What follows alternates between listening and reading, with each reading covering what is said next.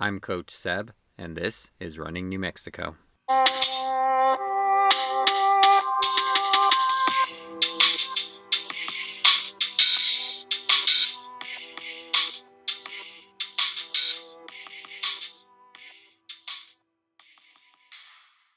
All right, joining me today, I've got Danae Dormy. She is a podcaster for the Grounded podcast coming out soon. She is a Wazal Volley team member. She is a graduate of Albuquerque High School and Yale, and is the associate director of College Horizons. Thank you for joining me today. Hi, yeah. Yate she'e dene dormi nishye tabahan nishlin nakai dene bashashin totsoni dashache nakai dene dashanale. Thanks for introducing me. My name is Danae. I'm a citizen of the Navajo Nation as well. So just quickly going through my Navajo introduction just now, just to identify any relations out there, anyone who might share clans, might be family members. So yeah, happy to be here. Thank you so much for having me. Awesome. I'm so excited to have you. It's so excited to talk about your upcoming podcast, the Grounded podcast, and to just kind of, for those people that don't know you, get a chance to get to know you a little bit. Yeah, I'm born and raised here in Albuquerque, although my mom's side of the family, we're Navajo, and so her family is based out in Fort Defiance, Arizona, which isn't too far. It's just across the New Mexico-Arizona border on the Navajo reservation. And my dad's family, most of them reside in Tularosa, New Mexico, which is a really small town in southern New Mexico. So we kind of live in a way equidistant from both places, and now we have some family here in Albuquerque as well. So yeah, I'm really excited. I have only been back home for 3 years. I left after high school to go to college in Connecticut, and I'm just so happy to be back. It's like a homecoming was so necessary for me. I loved the East Coast, but I was not an East Coast girl. I definitely belong in New Mexico, and I have a little sister who's in high school right now. She's actually at Albuquerque High as well, and she's an avid tennis player. So we still go to a lot of sporting events, and my dad's still the coach at Albuquerque High. So I just wanted to be around for her high school career, since high school sports is so important to my family and really is the center of a lot of what we do. It was just important to me to come back home and make that transition. And this is a place and community that means a lot to me. Absolutely. And I think, I definitely want to touch on some of your Yale time for sure, and some of those other things. And I want to talk about your dad, but before I do that, Yeah. you talked about not being an East Coast person at all, and I'm just curious. Like right now, you're based in Albuquerque, obviously, and it is we're having another pretty mild winter. Yes. How is that compared to the winters in Connecticut? Completely different. I was recently laughing with my partner about the fact that we are so resilient to the weather here. Like I could be outside in shorts and it would not faze me, but I feel like my parents are constantly, and my sister, they'll say, "Oh, we're so cold," and we're just thinking, "Wow, we are just so we're so used to it from Connecticut. Maybe that'll wear off one day." But we withstood a lot of blizzards. It was actually very difficult to run there. I was not used to it and I was not prepared for it. I lived there for 7 years in total because I worked on campus after I graduated from Yale. And so I was an admissions officer there, and I worked really heavy hours through the winter and early spring. And I trained my first year in admissions. After graduating, I decided I was going to train for a half marathon that was happening in February. And it ended up great. And I ran a good time and I was happy with it. But I don't think I will ever train for anything through the winter like that again. Because there would be days where I was out running on like a Saturday morning in like just inches of snow, and I was in 3 layers, and I was like, how do people do this out here? And I hadn't really trained for a long distance run at that point on the East Coast yet. So I definitely was in over my head on that. And I'm so relieved to be at home and pretty much not have to deal with any weather issues. I can always go running on a trail. Maybe every once in a while we get hit with a little snow here, but for the most part, it's good. I have asthma. So as a runner with asthma, the East Coast was challenging to say the least. But yeah, I think it's definitely a milder climate here. It's what I was born to really run in, I think, and I'm grateful that I'm not hitting so many obstacles anymore in the winter. I can only imagine. I picture winters up there, and all I can think of is, oh, that's why people have treadmills. Yes, exactly. Lots of indoor running, I think, for folks. I always went outside. I'm an outdoor runner. I don't particularly like treadmills. So, it has to be really raining or super windy or something has to be forcing me maybe to a gym, but I don't own a treadmill. I do my best to get outside. That's something I think that my mom and dad, they love running outside. They love being outside. And so they always encourage me to run in that form. That makes sense. And to go back, on your dad, you mentioned he was a coach. And so for those people that may not be familiar, or for those that are, what is your dad coach and where and all of that? Yeah. So most people know him as Coach Dormy, but his name is Doug. So if you are in the Running New Mexico community, you may have crossed paths with him at some point. He's currently the head girls basketball coach and the head girls track and field coach, and also the athletic director at Albuquerque High School. And prior to his position at Albuquerque High, he spent a number of years at Cibola High School. So that's where I actually kind of grew up, because I was always on his hip at track meets. I was always at, cross country meets. I was always at basketball games. So I was pretty much everywhere. I know Cibola's high school campus very well, because that is kind of where I grew up. And he spent, a good portion of his career coaching there. He won a state championship in track there. And then when I was in middle school, I think we realized, this Albuquerque High is my district. It's where I grew up. My parents are big believers of sending us to school in district, in our community.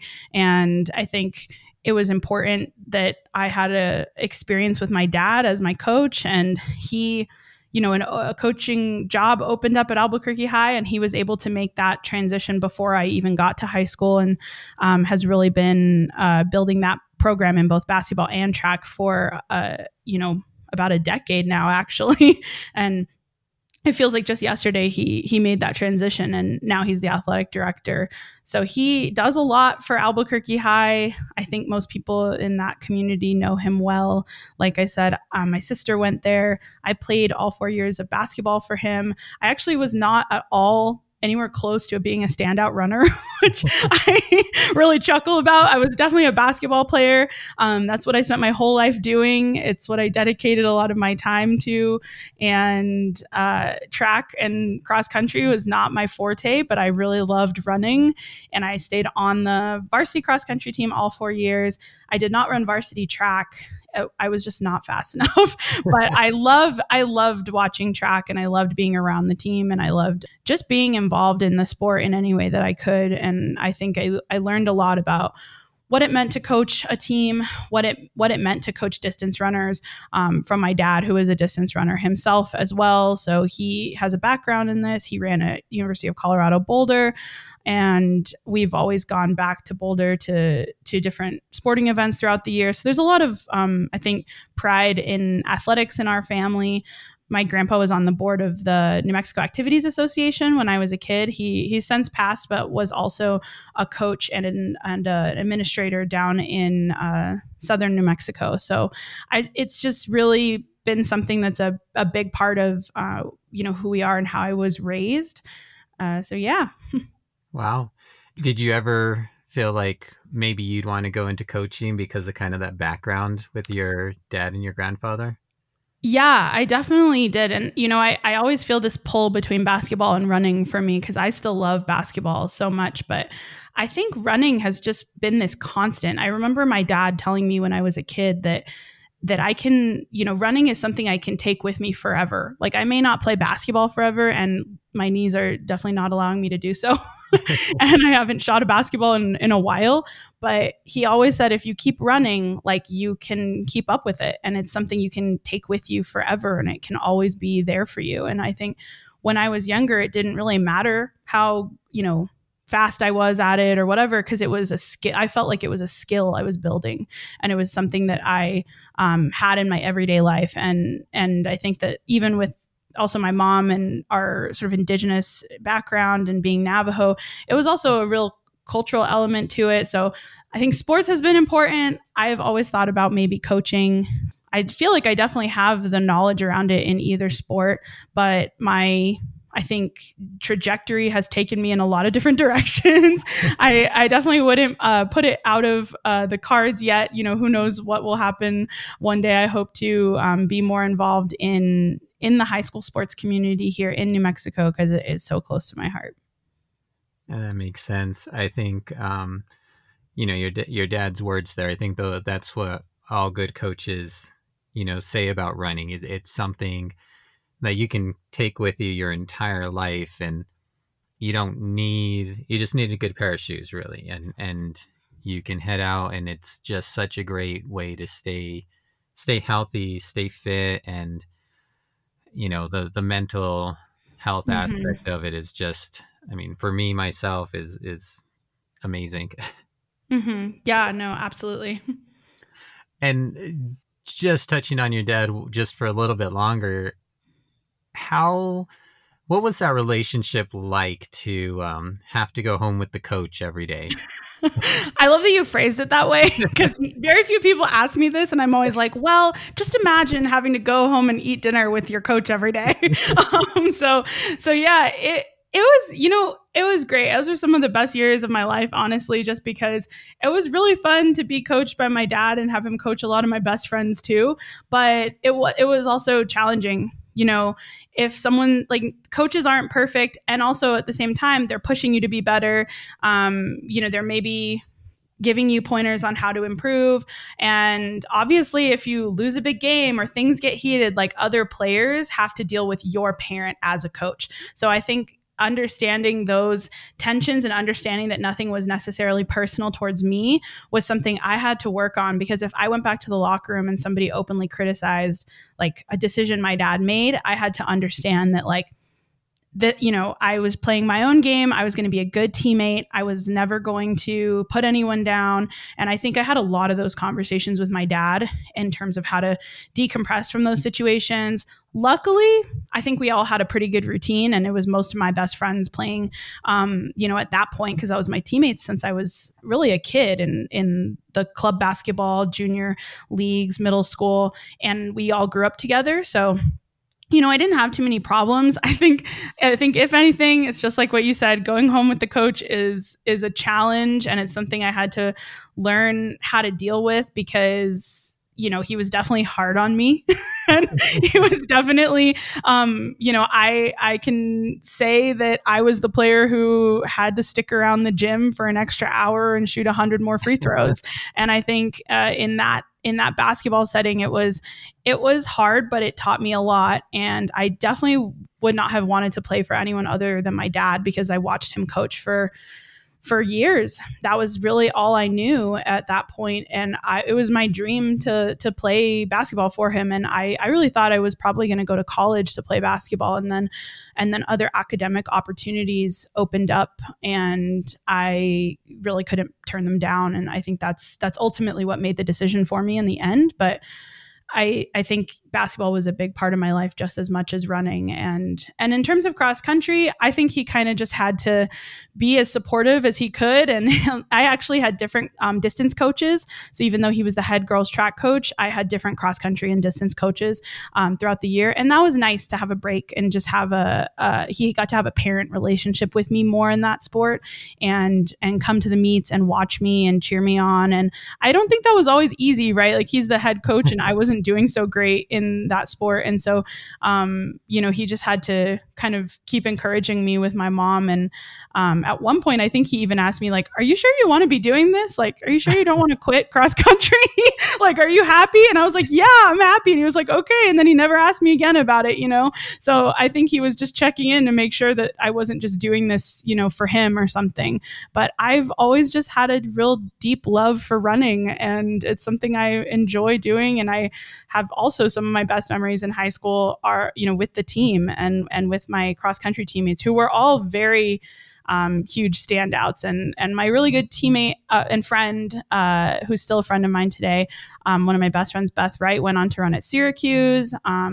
I had a couple teammates, I believe, go walk on at UNM. So we had a really good cross country team. So, it's hard when you're the seventh runner. Like, if there's any seventh runners listening out there, or whatever the size of the teams are now, where you're out there and you're not in the top 5, you're still a contributing member. And that's something that I always had to keep in mind, is like, they can't compete without you in that last spot. And I really kind of held that positivity and was like, I'm going to be the best teammate I can be. Like, that's the best I can do.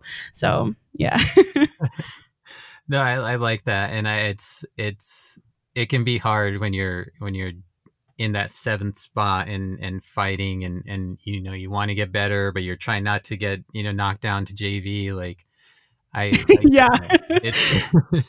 It's tough, but yeah, I'm always curious about this question because, right now my oldest daughter is running at Sandia with me, and, so trying to find that balance. Luckily, I'm not the head coach, so I can always say, well, hey, the head coach says this, but going home afterward and trying to find that balance of, talking and having that conversation of like, okay, this is breaking down those races, and as a parent and a coach, it's it's two very different things for sure. Yeah, but I also see it as setting an example for your child, because that's what happened to me. Is even if it was challenging, like, my dad valued these sports so much, he chose it as his life career, and I, as a kid, could see that, and I respected that, and I that's why I valued these skills and these I think these sports so much, because I knew it was something my dad valued and modeled for me. So I think that's something I'm sure your daughter is taking in right now as well. Well, that's a great point. Thank you. You talked about these other educational opportunities that came about, and I kind of mentioned it before. You went to Yale and graduated from there. How did that come about? And was that even, was Yale even something that was on your radar, or when did it become on your radar that you were like, I could go there? Yeah. So pretty full circle story, actually. I attended the program College Horizons, and it's the program I'm now the associate director of, and it is based on Santa Ana Pueblo, or in Bernalillo, as most people know it. And we are a national nonprofit that supports Native students and families through the college application process and also graduate school application process. So College Horizons runs a summer program annually that happened to be hosted by Yale way back in 2009 when I was starting to think about college. Like I said, I was pretty set on, playing basketball and moving into college as an athlete. And that was obviously something that was already in my family. So everyone was on board, I think, with that. But my dad and my mom put a lot of, I think, it's definitely not pressure, but I think like they made sure that I was going to college. They wanted to emphasize the importance of education in our household. They wanted me to find ways to be able to focus on school while I was also an athlete. So very much believing in the student athlete lifestyle and emphasizing how important it was for me to be in the classroom and doing my best there. So because that was, I think, a heavy value in our household, I knew that I was doing pretty well in high school. And so my dad and I really started looking into different programs I might be able to get help from. Albuquerque High is a really big school with a small counseling team, and they did a great job. I really like my high school counselor, but at the end of the day, high school counselors just have a huge caseload. They cannot provide you, typically unless you're in a smaller private school setting, they often can't provide you the one-on-one counseling you might need. And as a Native student, I wanted to understand the opportunities that were available to me. And I think my parents wanted to support me in that journey. So we found College Horizons through a family friend, and I applied to it kind of on a whim. It was this program for Native students. It was the first time I had really traveled alone. My dad was like, "Hey, I'm super excited that my parents supported me going all the way out to New Haven, Connecticut without them for a week." And College Horizons pays for the program. So, my parents didn't have to put a lot of energy or resources into it, really. And it was just an amazing opportunity for me, because the way the program is structured is you actually get to spend your week working with admissions counselors one-on-one directly on your application, on your college list, on your essay, and you get really advanced counseling for that week. And it's all Native students from around the country. So it really was an amazing experience. And I saw you had one of the Lasanse brothers on your podcast, but Yes. JR was actually in my College Horizons cohort. So we became friends through that program. And it's just, wow. And I think all the brothers have actually come through that program. Random shout out. There's been a ton of different runners and community members who have come through College Horizons that I've met through that program. But it was just such a cool thing, because for me, I was often even though Albuquerque High is super diverse, I was usually maybe one, maybe there's two Native students in any of my AP or honors classes. And so that could be really isolating. And my cultural connection has always been really important to me, and something my mom has really instilled in us. And I think going to a program where I was with a bunch of other Native kids and I didn't have to explain myself, and we were thinking about college and no one was, judging us. I think I withstood some comments in high school around oh, are you really do you really deserve this? Or did you take somebody's spot because you're a Native person? Or do you get to go to college for free, which is a complete myth. So I think things like that, you're really aware of them as a high school student. And so to bond with other Native kids around the country around it is really important. And that experience changed my life. Yale was really my first impression of a college that was far away and totally different from where I was from. And it stuck with me. And for that last 2 years in high school, I think I really set my sights on it once I went to that program. And the people I met there, uplifted me and encouraged me. And I needed that. And I said, I'm going to go there and I'm going to do this. And I put a lot of work into it. And I applied my senior year through early decision and I was admitted. And so I'm just really grateful for that experience. I continued on to be an admissions officer, actually. So that's how I got interested in that job, because of that program. And then after 3 years of reading college applications, I came back home to help run that program. And that was really important to me, to come back home and serve my community, serve the national Native community. But it's pretty cool because it's 10 years later, and my sister was actually just admitted early action to Yale a few weeks ago. So we're really excited about that too. I'd seen that on your Twitter account. I thought that was really kind of interesting and cool. And I think I think you had posted on it that you take lifelong Bulldogs to another level. Yeah, right. Bulldog City is Albuquerque High. And then I went on, and Yale's mascot is Bulldogs as well. So yeah, we really did. We took that Bulldogs for Life phrase very seriously. And it must be kind of cool to know your sister's going to be going there too, and to be able to offer her some insight into your experiences there, to make it, obviously you're different people, but to help make it successful for her as well. Yeah. Actually, she hasn't made her college decision yet. She's still applying to other schools, but Yale was, I think, her top choice university. So she's weighing different options as well. Like I said, she is a tennis player, so that's really important to her as well. And I think just like me, we were both just on the cusp of that, can I play Division I sports kind of question for ourselves. And I think, unfortunately, Yale is super competitive in both tennis and basketball. So I think it's a challenging situation where you're facing, okay, am I going to go here? Am I going to consider other options? But I'm just trying to encourage her in whatever she wants, and give her as much knowledge as possible. I think I wish somebody would have told me what I was in for when I was headed out there. And so I've definitely been trying to impart as much wisdom in her as possible, because no matter where she goes, being a native student in college is a really crazy transition. Being from New Mexico and going out of state is a really crazy transition. Everything, I think, from weather to food, but also cultural differences. There's a little bit of that culture shock when you get to college. And that's something I talk a lot to our College Horizon students about. But of course, I try to talk to my sister about that as well. And, our parents are really supportive, but I think you have to just mentally prepare yourself for a big change. Right. I think, you mentioned you've been on a couple of other podcasts, the Running Duo podcast and Allie on the Run. You had an article in Oiselle and in Runner's World, and I wasn't able to read the Runner's World one because paywall, but yeah, I'll send you a copy.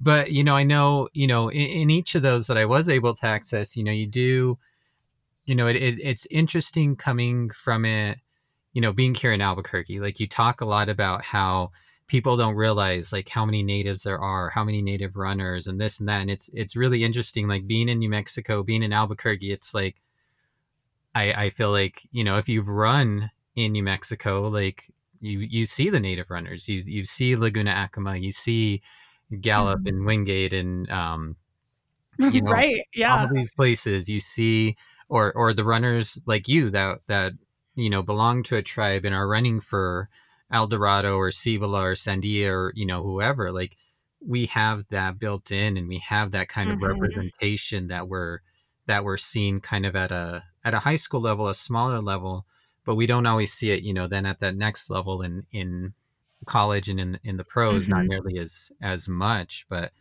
you talked about, being at Albuquerque High, again, pretty diverse population, and you were one of one or two in your AP classes, and that had to have been even less once you got to Yale. Yeah. And, I'm really grateful because I actually met my partner at Yale, and he is from Albuquerque and also Navajo. So we kind of found each other on campus. And it really honestly sounds like a total fluke. Like, we're like, how did this happen? But he actually went to NACA, the Native American Community Academy, for high school. Right. And yeah, and he's 1 year younger than me. So he came to campus, and we bonded really quickly because we were the only two students who were Navajo, from New Mexico, kind of from the same area here in Albuquerque, and had a lot of the same values because of that. It was so comforting to meet somebody who understood what I was missing, what I was experiencing, what I was feeling, and be able to support one another out there. So we actually just recently got engaged, which is really exciting. Congratulations. Thank you. Yeah. And so it's been a long time, just reflecting on this. And he's also a big part of my sister's life in terms of us giving her advice around what it means to go to college as a native student, and, what she may encounter there. And I was lucky that Yale had a really supportive native community on campus, but we were still small in number. It's like small but mighty. We had a good student group. We had a lot of fun together, and we made our own opportunities happen. But at the end of the day, if you're sitting in a seminar on campus, most of the time I was the only native student in a class, and I was a women's gender and sexuality studies major. So I did a lot of research around like women's activism, native women's rights, and reproductive rights, body sovereignty, things like that. And a lot of those classrooms, I would look around, and it was very white. I didn't often see a lot of other students who were who are asking the same questions or studying the same things as me. But it always it depended where I was on campus. I spent a lot of time at the Native American Cultural Center, and I had a very diverse friend group, but Yale itself is still a predominantly white institution. So, you learn how to navigate those spaces and kind of understand what you can do to have a good experience for yourself. Yeah. I mean, like you talked about, even just being from New Mexico and going out of state for school, there's a lot of places that it's going to be completely different than what our Yeah. experience is here. So, Hmm. adding on that other cultural component to it, I can imagine was probably a little difficult at times. Yeah, it definitely was. But that's part of why, I moved home, to help counsel students through that transition for themselves as well, because it was challenging, but it's something that is important to me. I definitely value education, and I think Native students should have the best opportunities available, and shouldn't sell themselves short. Like our communities are beautiful places and resilient places. And I think that Native students just are full of so much like life and passion, and a lot of college campuses may not be recruiting in certain areas, or may not be investing in that recruitment when it's native land, and they have treaty agreements historically to serve Native students educationally. And so I was really committed to coming home and doing work in that area. But for me, it's always overlapped, interestingly, into athletics and running, because a lot of the students we work with also run. Like as we were talking about before, like in New Mexico, a lot of Native students are athletes. A lot of Native students run, and it's not uncommon to see powerhouse teams in all kinds of sports, basketball, running, that are either from Native communities or have a lot of Native students running. We have a long history in New Mexico with our Pueblo communities and Navajo communities and Apache communities here. So I think for me to be able to help out anyone I can in the local landscape here, it's just important to me. I think that's great. There's, so many, that don't get that help. And so, being able to kind of help them navigate and let them see like these are options for them, I think is a great thing because, we have so many great athletes, and, a lot of them, again, it doesn't really work out for in the, on that next level. And I think some of it does have to do with the fact that it is such a culture shock, or they really don't feel like it's an option for them. And so I think what you're doing through that program is really important and really good. And I'm glad that you were able to see some benefits as well. So you're able to kind of talk to them about how it helped Mhm. you. So Yeah. Yeah. And a lot of that comes from my dad, too. It's really great to see him as a coach encourage so many students to pursue sports, past high school. And that has opened so many doors for so many of his runners and basketball players. And he never withholds any opportunities from anyone. He's always asking people what they need. He's always writing recommendation letters. And he has had so many athletes go on to have collegiate careers at all levels.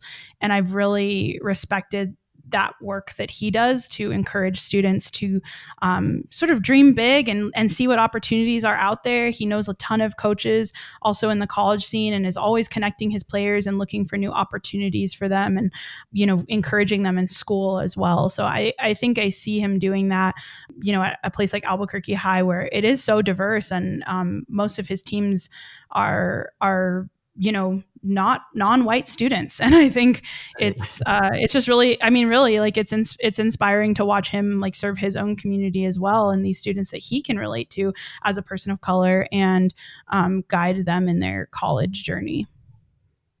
I think that's awesome. It's just, really speaks to how much you look up to him. And again, I know how much your mom has influenced you as well, but obviously that connection with your dad is something special. Yeah, Um, definitely. And I want to, jump onto the podcast thing, but I wanted to ask you a question that it was something that I've been thinking about that I'm kind of excited about, but I'm curious how, um, from your perspective, how you feel about this. That Deb Haaland, obviously New Mexico representative, and she was just, recently nominated to be Secretary of the Interior, which I just find amazing. And I just wanted to hear your perspective on that as well. Yeah, I mean, I think as a Native woman, that representation is really powerful. And actually, interesting fact is I went to high school with Deb's daughter, Soma, and she went to Albuquerque High. So Deb has always been a part of the AHS community, and it's really cool to just see a family and a mom, really get out there and do amazing stuff and represent the state well. I think she has a tough road ahead. I think the Department of the Interior, to be quite frank, has a really violent history with Native communities. I mean, they oversee a lot of the lands, and there's a lot of power in that position. So it's definitely encouraging to see a Native person hold that position. And I'm super hopeful for what's ahead, and can't wait to see her journey. But I definitely think she has a tough job. I'm sure many people will be watching, but yeah, I think after the past 4 years that we've experienced in our own Native communities, but just nationally, I think it's nice to have just a little bit of hope around that type of position. And Deb is definitely someone I look up to and support in her journey. And she's a runner too, which is really cool. Yes, I had recently seen that she's done some marathons and stuff, which is pretty awesome. Yeah, it is pretty cool. So I'm excited for her. Cool. And so, again, jumping back to you had applied for the recent Tracksmith Fellowship. So when you first saw it, what made you think oh, I want to do this? And did you have the idea of the podcast before you did it, or was it something you were kind of thinking of well, what could I do? Yeah, this is actually my first interview about it, so you have the exclusive scoop. Awesome. I had the idea before the fellowship launched, and I was actually thinking about it. The fellowship journey actually kind of delayed my launch, but I'm so grateful that it did because it helped me plan out so much more than I think I would have before. I have, like I said, always been invested in running. It's always been something I do in my personal time. It's something that pretty much anyone who knows me knows I love running. So when I moved home, I knew that reconnecting kind of to the space here and the land here, and just kind of amping up my running a little bit more than what I was doing in Connecticut was a goal of mine when I got home.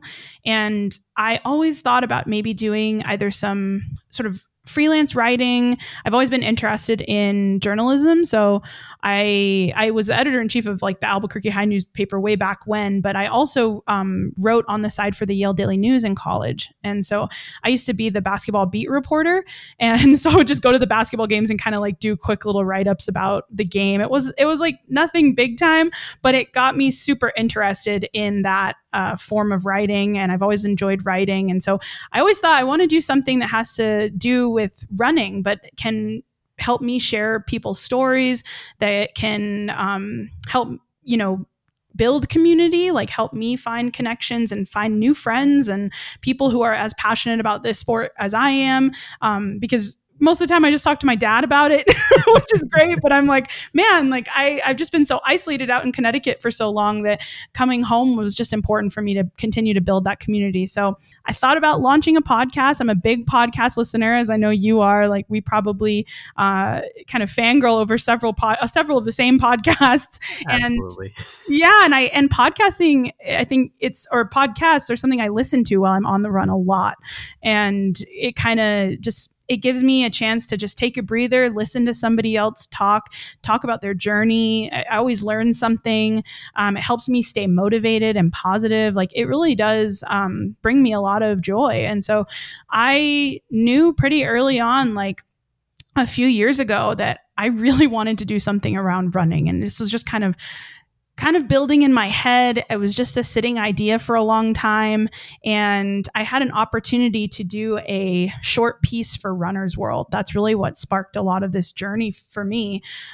Early on in 2020, so before the pandemic, I did a little like Runner's World Plus member spotlight and started talking to one of their editors, and they thought it would be a good idea for me to write a longer piece about it and do like a short essay for them. And so in that journey, I realized, okay, like this is still something I can do. Like I love writing. This is a perfect opportunity for me to start trying to do that. And once I did that, it kind of sparked several opportunities on other podcasts to talk to people. I started meeting more people and getting a little more encouraged around what it would mean to be an Indigenous podcaster. There's not a lot of Indigenous hosted podcasts out there, specifically for running. Maybe there is one and I'm not super aware of it. If anyone knows any, definitely send them my way. But I really was looking for content that would be for me, like as a Native woman runner. I was like, where is an interviewer that understands my perspective culturally? A lot of the times when I was getting interviewed, I started noticing that people were asking me very surface level questions, like they kind of didn't have a good understanding of, they had best intentions, but just didn't have a great understanding of my culture, what it meant to be, and even what it meant to be from New Mexico. So, in a sense, it was also just a huge cultural difference, both in terms of where I was from geographically, but also my Indigenous culture. And so I learned very quickly, like, these are great interviews, but unless you're non-Native, you're probably not getting a lot from my answers because I'm saying a lot of stuff that Native people are pretty familiar with. Like, I'm just rehashing my general story. And even though all of our stories are very different, I think most Native people would be like, yeah, I already kind of know that, or that's something I am aware of that is out in the world that Native people experience.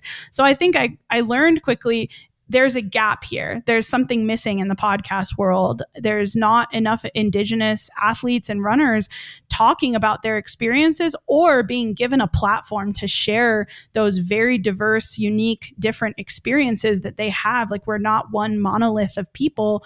Every Native person is different. So all of these ideas, I think, were really like stirring inside of me. And when I saw the Tracksmith Fellowship in the summer, I knew, like, this is it. Like, this is my opportunity to apply for something and lay out the groundwork and just kind of rip the Band-Aid and do it. And I really needed the encouragement of my partner. I really have to say, like, he really kind of helped me bolster my confidence enough to apply. I almost didn't apply. Oh, wow. I almost didn't apply. I was like, there's no way I'm going to get this. Like, this is just kind of a shot in the dark. Like, it looked like so many, like hundreds of people were going to apply. And he just kept telling me, no, you have a unique idea. Like, you have to do this. And he sat down with me and we brainstormed in a notebook one night over a couple of local beers. And we were like, okay, let's do this. And it was awesome because I am just so glad I did it. It kind of, like I said, on a whim, plotted everything out. He helped me build a budget that I thought was suitable. He's into audio stuff and music. And so I think with his help on the back end, I felt encouraged that we could put something together. And I kind of just kept going through the process. I went through several interviews with Tracksmith until the final round. So they really held out for a few months. I applied I don't even remember, September, I want to say. And I didn't know anything really until November. So it was a long haul. I kind of felt like I was applying to college all over again. But really grateful I did it. The Tracksmith team is really awesome. There's some great people over there, and they've been just honestly nothing but kind and helpful, and have funded this project pretty generously. And I am happy to say I have a setup now. I'm ready to go. I'm starting to record. And this winter break was a time of kind of a little bit of a time of work for me. I had a little rest, but starting up some content, and I'll be launching at the end of January. So coming soon for sure. And I hope people kind of keep an eye out for the podcast. It'll be on Spotify, Apple Podcasts, anywhere you get a podcast. So yeah. Awesome. I'm first of all so excited to hear. I will definitely be, sharing your stuff through my site as well, just to help, because I think it's the more people we have sharing these voices, again, what I want to. I'm not native, but I want to hear those native voices. In it's part of the reason I try to interview a diverse group of people as Hmm. I can. But I don't have the same experiences. I can I can dig deep into the New Mexico stuff, but it is different. And so I'm excited to hear what you've got going on. And you talked about kind of doing some of that writing stuff. You've been on a couple of podcasts previously. Obviously, now you've been on mine. You've worked a little bit on the content. What is that like, kind of being on either side of the microphone? Yeah, it's a different experience. It's a little intimidating, I have to say. Just even the first time I started recording my intro and things, I was like, man, this is different. It's different to not be the one to be interviewed. And it was a little nerve wracking, but I think, hey, if you're going to be a podcaster, the one thing you better enjoy doing is talking, right? Right. So I'm sure my friends and family are like, yeah, Danae has no problem talking. So that's something that I just remember is I really enjoy this. I enjoy hearing other people's stories. I really, really enjoy that. I love reading, and so I think kind of having that. So we didn't talk a lot about my mom's influence on me, but she works at the Zimmerman Library at UNM and the University of New Mexico, and she is just, I think, a big influence on me in that way because I spent, if I wasn't at the basketball court, I was in the library with her. And so she works there in government documents, but that's the main library at UNM. So Right. I spent my childhood just like running through those stacks and learning how to use the Dewey Decimal System and reading constantly. Like I was very curious and always reading a book. That was something that I did a lot as a kid, and I still read a lot of books. And so I think when you're a voracious reader, it's like you're probably really, really interested in stories. And I just love hearing other people share what they've learned and what they've taken away from their own experiences. And so, it's kind of a dream come true. Like I'm really excited that I'm finally in a place where I can provide a platform for other Indigenous runners, but also other runners. My goal for the podcast is to interview obviously a heavy slate of Indigenous runners. I really want that representation to come through. I want to have some cool conversations with people in my own community and make that a center of what I'm doing. But I also want to have conversations with non-native runners, and I really want this podcast to be useful and inspiring for people of all backgrounds.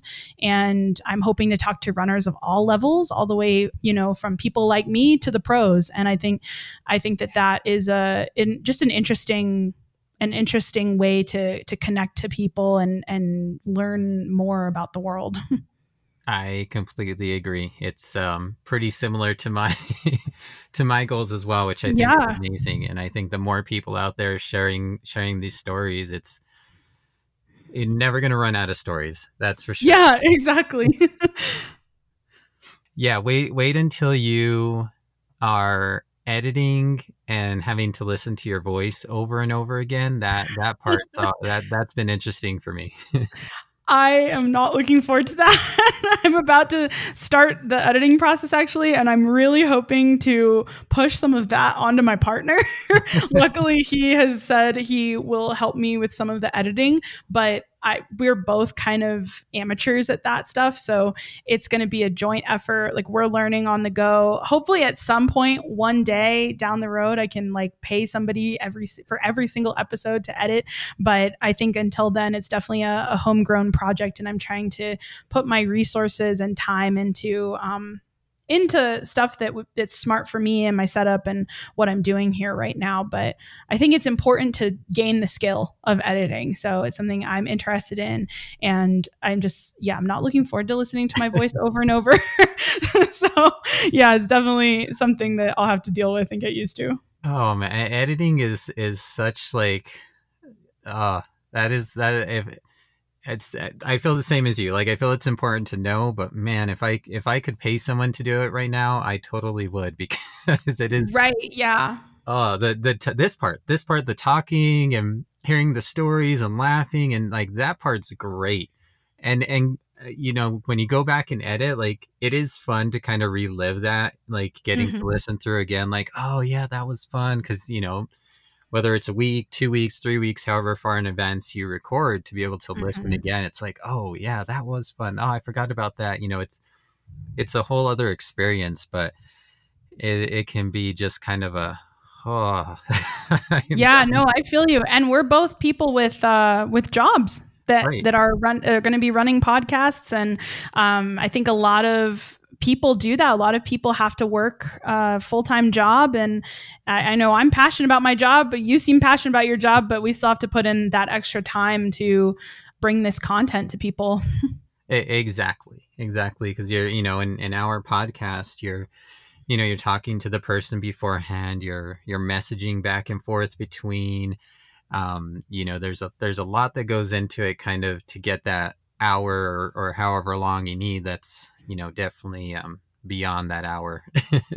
Yeah, absolutely.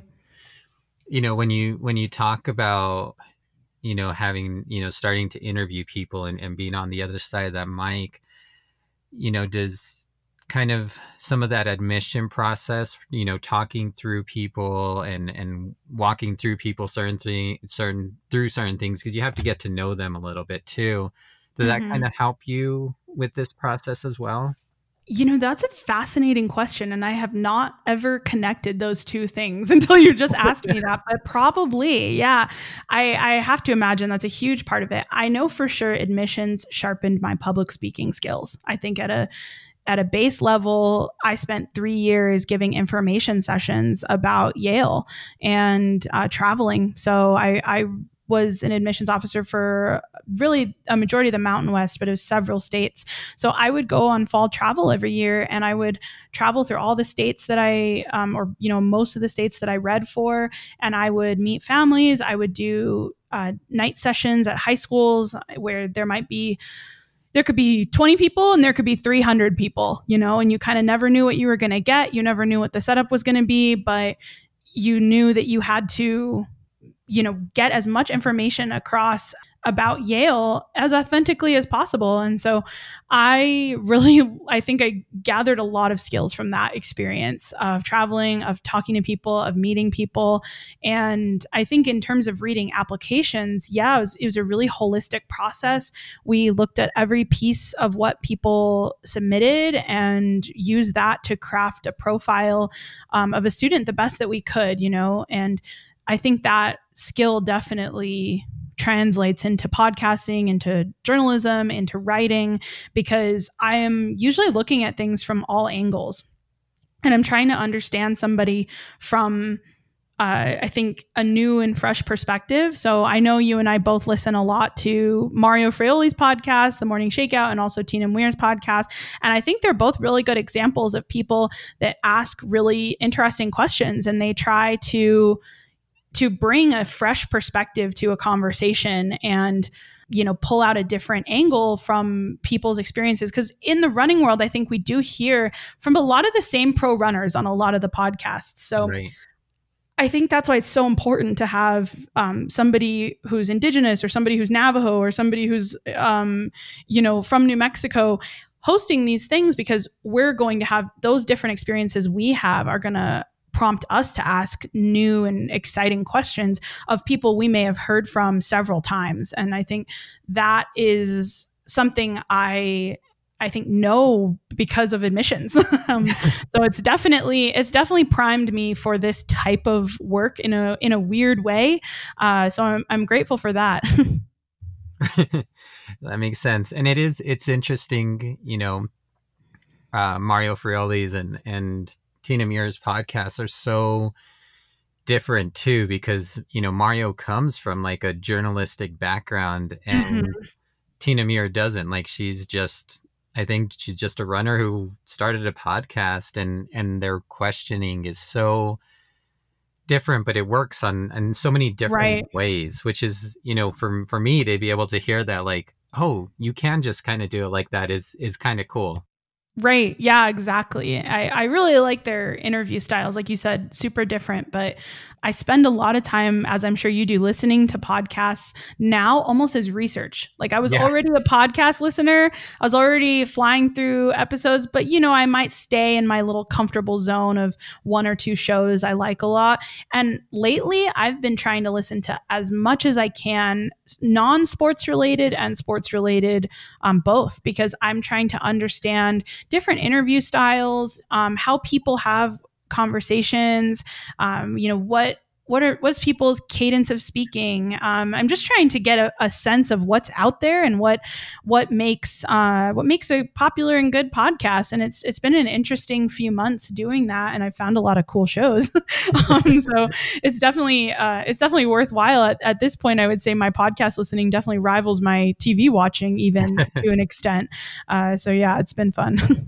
Oh yeah, and it's so interesting too. Like I'll listen to someone. I'm like, oh, that is a good question, and you got to that from that. Wait, what? And just trying to go through all those different things, and even with you, because you had been on a couple of previous podcasts, and a lot of people I've interviewed haven't. I'm like, okay, so I don't want to I don't want to ask the same question. So how can I ask and Mhm. ask a little bit differently, or bring out something different to it? And it really does. It can go so many different ways. It could be so unique to the interviewer. Yeah, I think it's a great art form. That's really what attracted me to podcasting as well, as you can make it what you want. Absolutely. Obviously right now we're kind of working, with COVID restrictions and everything. I think most people are doing, virtual, non in person interviews, which is what we're doing right now.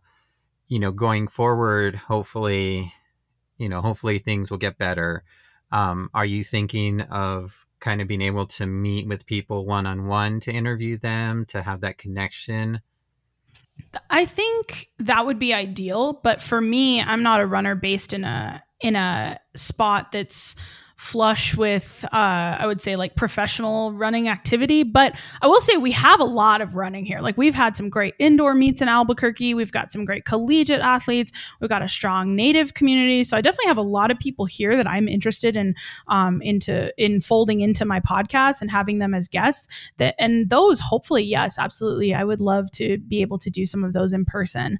But I think in the future, like, unless I'm traveling to a major race or event, it's probably more effective to be doing these remote interviews. I think a lot of people have figured them out. If you can get a decent sound quality, which is a toss up, of course, Right. you can really run this from home. But yeah, I think ideally it's so fun to have a conversation with somebody in person, and I definitely have big dreams of having live shows and being able to eventually move into some type of hosting or maybe even race announcing and things like that. That would be really exciting for me. So hoping that once things are in place, I can get back to it. I was actually supposed to run the New York City Marathon in 2020. Oh, Obviously, that didn't happen. So I have no idea. I was actually running on behalf of Girls Inc., the charity in New oh York wow. City. Yeah, and I was very excited about that opportunity. It was actually going to be my first marathon.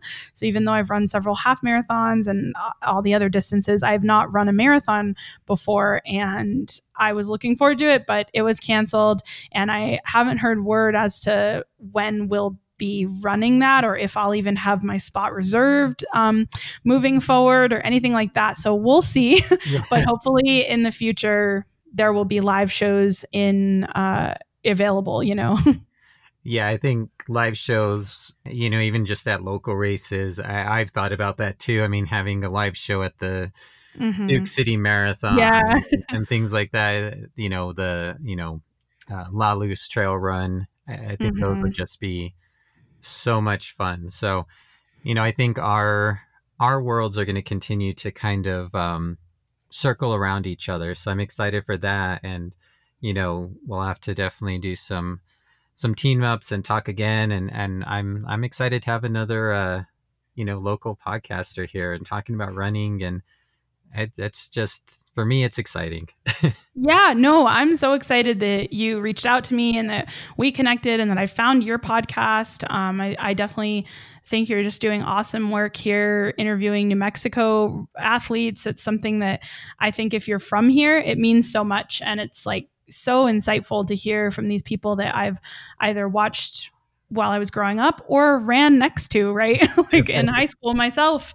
So it's just really awesome. And I definitely am excited to see how our paths will cross, and hopefully we can do something together in the future too, hopefully. Yeah, that'd be cool. So I think this is a good place to wrap up. Before I get to my final question that I ask everybody, I had a question that I made a note of earlier because I was just curious personally. Mm-hmm. Yeah. You said you and your partner, well, I guess fiance now, Yeah. were, when he was helping you kind of talk about it and apply for the fellowship, were enjoying some local beers. I'm just curious, what brewery were you guys drinking from? Yeah. So actually, that night, I will shout out two places. That night, we were drinking Sidetrack Brewing. So we love local beer. We're definitely people who pre-pandemic, we were frequenting a lot of the breweries here, post run or even just on a Friday night. But I will say our favorite is definitely Bow and Arrow, Indigenous owned. We are really excited about the work Missy and Shyla are doing at Bow and Arrow. I love their Sunbloom beer, which they dropped this fall, and it's one of my favorites. So you can usually find me sipping on that. Well, that's good to know. I haven't tried them yet, so I'll have to give them a shot. Mm-hmm. Yeah, definitely highly recommend Bow and Arrow. Awesome. Good to know. All right. So the last question that I ask everybody, what are you listening to get you kind of pumped, motivated, maybe out the door for that run? Yeah, so I was trying to think about this because I've been all over the place this winter, and I've been listening to so many podcasts that honestly, you can usually I'll give you my podcast answer and my music answer, but usually for podcasts, I'm listening to Allie on the Run. I think she has really motivating conversations. Love what she does over there. And then for music, it's kind of a mix for me between honestly Taylor Swift and probably like Fleetwood Mac. Most people who know me know I love both of those artists so much. I have such a wide range of music taste. So for me, anything you pop on by those two artists, I'm good to go. I'm ready. Awesome. That's why I love asking that question, because it's just you get some interesting answers and it's just a little bit different. So awesome. Well, like I said, this has been a ton of fun, and I know we're going to be talking again and connecting, as long as we're both doing this. So thanks again for being on. Thanks again for talking about the Tracksmith Fellowship, your podcast. I didn't realize I was going to be the first one that you were kind of talking about this with, so I'm excited about that. So thank you for that. Is there anything else you'd like to add before I let you go? No, I think that's about it. You can follow me on Instagram at Danae_pink22. 22 is my number in high school. So yeah, and just stay tuned, or you can follow at Grounded Pod on Instagram for updates about the podcast. I think it's on Twitter as well. So yeah, thank you so much for having me. This has been really fun.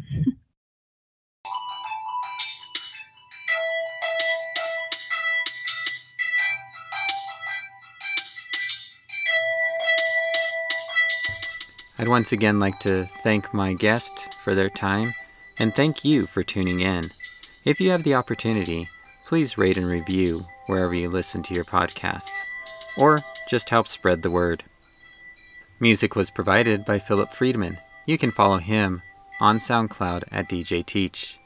You can follow me on Instagram and Twitter at RunningNM. Feel free to drop me a line or shoot me an email at runningnewmexico@gmail.com if you have any questions or know of someone who should be interviewed. In the meantime, keep running, New Mexico.